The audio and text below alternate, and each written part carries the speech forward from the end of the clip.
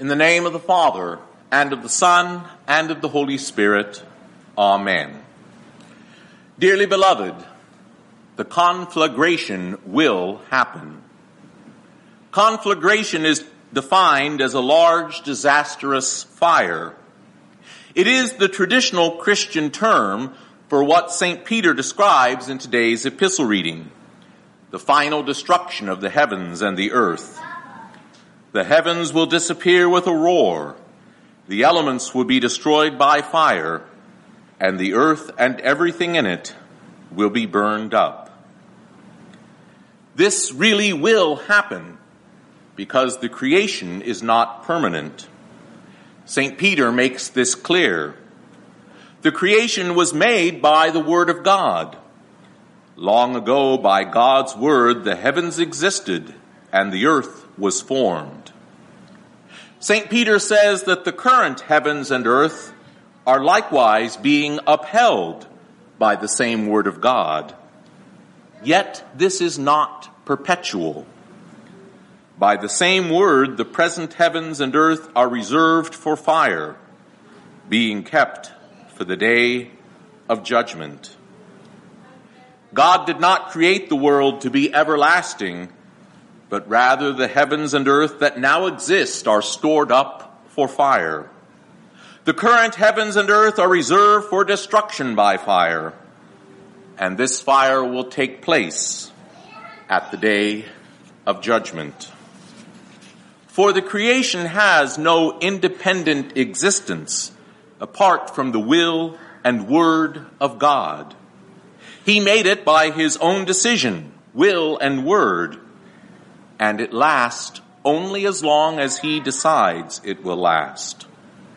St. Peter tells us it is being maintained not perpetually, but only until the day of judgment, when it will be burned up with fire.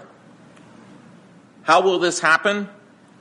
St. Peter gives us 4 details. First, there will be a great noise. The heavens will disappear with a roar. St. Paul says something similar in 1 Corinthians and 1 Thessalonians, describing this final roar like the blast of a mighty trumpet.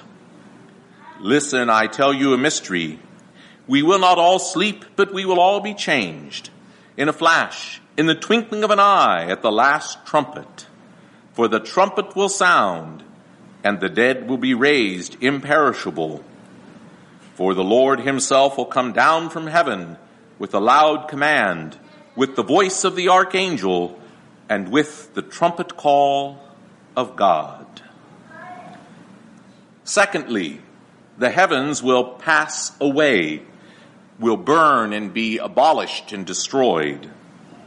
The heavens will disappear with a roar.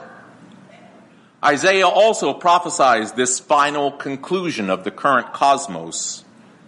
All the stars of the heavens will be dissolved, and the sky rolled up like a scroll, and the starry host will fall.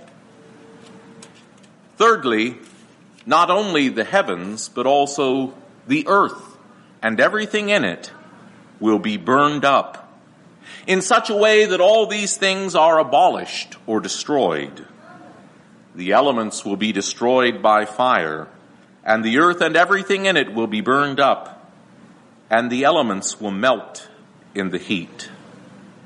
So it is the very elements that will be destroyed, the smallest building blocks of the created cosmos. We've spent time in the basement lately sorting through our children's things, preparing for our move next month. One thing we want to keep for hopeful future grandchildren is the Legos our children used to play with. If you have a castle built with Legos, what is being described here by St. Peter is more than just dropping the castle and having it shatter back into separate bricks. Rather, the elements will be destroyed by fire. The elements will melt in the heat. So what St. Peter is describing is gathering up all the bricks from that Lego castle and putting them into an oven to melt and destroy them. It's not just the material assemblages of the world that will be destroyed, but the very matter they are made of, down to the smallest units. We might even say the atoms will be destroyed, the smallest building blocks of creation. That's what's meant by elements. Fourthly, St. Peter says, all these things will be dissolved. It is an odd Greek word Peter uses. It means to set free. How will matter be dissolved or set free? Atomic scientists tell us that protons, neutrons, and electrons are bound together into atoms by what they simply call the strong force, because they really don't know what that force is. It's a mystery why all matter doesn't just fly apart into piles of protons, neutrons, and electrons. I had a professor in college who had been a leading astrophysicist with the Apollo space program and later became a Missouri Synod pastor. He had doctorate degrees in both astrophysics and theology. He concluded that the New Testament solves the mystery of the strong force and tells us the secret of why all things don't just fly apart. For the book of Hebrews declares, Christ sustains the universe by his powerful word. And St. Paul says in Colossians, for by him all things were created, things in heaven and on earth, visible and invisible. All things were created by him and for him. He is before all things, and in him all things hold together. As both an astrophysicist and a theologian, my professor concluded that the mysterious strong force binding all things together, which physics can't explain, is actually the will and command of Christ that all things should continue to exist. He sustains the universe by his powerful word, and in him all things hold together. And when Christ no longer wills for the cosmos to continue, when the trumpet shall sound at the last day, then the basic building blocks of matter will be dissolved.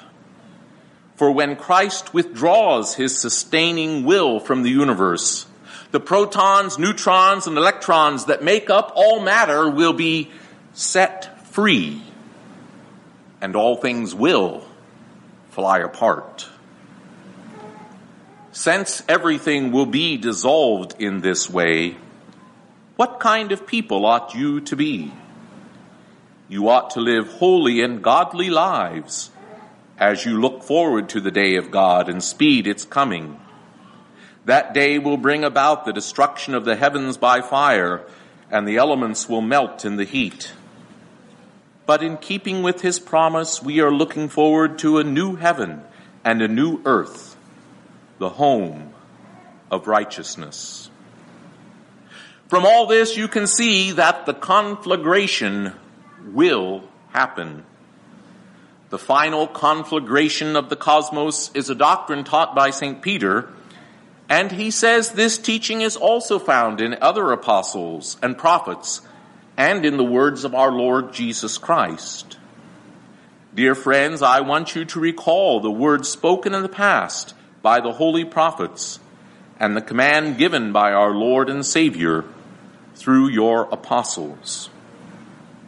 It will really happen. But some people don't believe in the conflagration. They think this world will continue to exist forever. You must understand that in the last days scoffers will come, scoffing and following their own evil desires, They will say, "Where is this coming he promised? Ever since our fathers died, everything goes on as it has since the beginning of creation." It is especially to such scoffing that St. Peter is responding. But do not forget this one thing, dear friends. With the Lord, a day is like 1,000 years, and 1,000 years are like a day. The Lord is not slow in keeping his promise, as some understand slowness. He is patient with you, not wanting anyone to perish, but everyone to come to repentance. The cosmos was created from nothing by the power of God's word, simply by his command that it be so. As Genesis says for each day of creation, and God said, "Let there be," and it was so. Therefore, Hebrews says, by faith we understand that the universe was formed at God's command, so that what is seen was not made out of what was visible. As the world was created from nothing, it can be destroyed at any time by God's power. The delay does not mean it will not happen. God delays the end of the world due to his patience, to lead you to repentance. But the conflagration will happen, and happen suddenly. But the day of the Lord will come like a thief. The delay is due to his patience. He really wants no one to be lost eternally, but for all to come to repentance.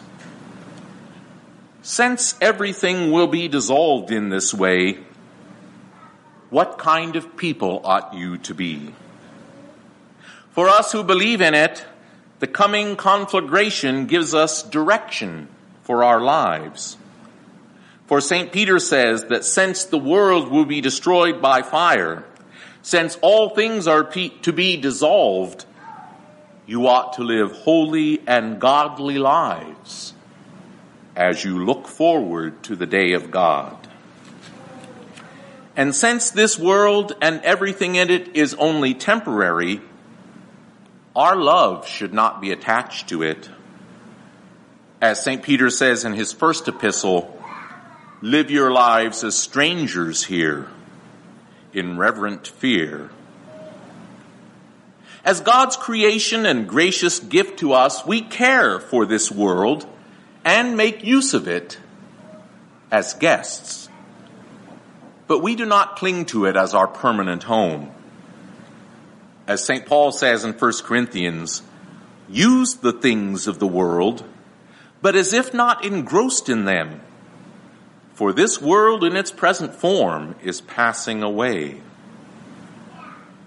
Of all the present cosmos, there is only one thing that will endure from this world into the next: human beings. As today's Old Testament reading from Daniel declares, multitudes who sleep in the dust of the earth will awake, some to everlasting life, others to shame and everlasting contempt. So that sets your priorities in life. Don't focus on things, but on people. For it is only human beings that will survive the conflagration by the power of the resurrection.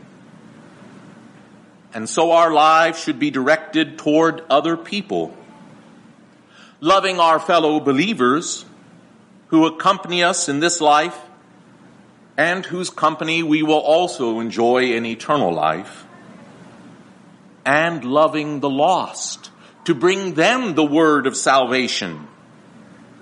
For our Lord does not want anyone to perish, but everyone to come to repentance.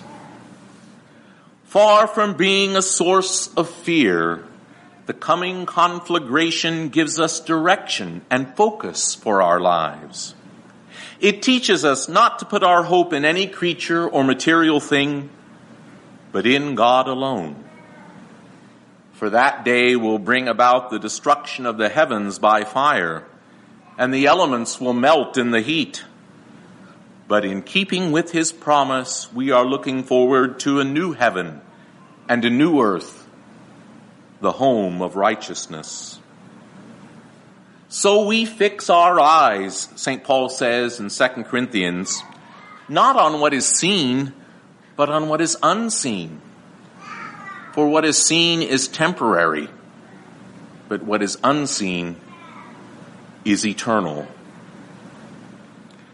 Now, when these things begin to take place, our Lord says in today's gospel reading, stand up and lift up your heads, because your redemption is drawing near. Far from being a source of fear, the coming conflagration gives us direction and focus for our lives in this world, and hope in the promise of the new heavens and new earth and the life of the world to come. It has been delayed due to God's patience, due to his love in Christ for all humanity, not wanting anyone to perish, but everyone to come to repentance. But the conflagration will happen. Amen. Come, Lord Jesus.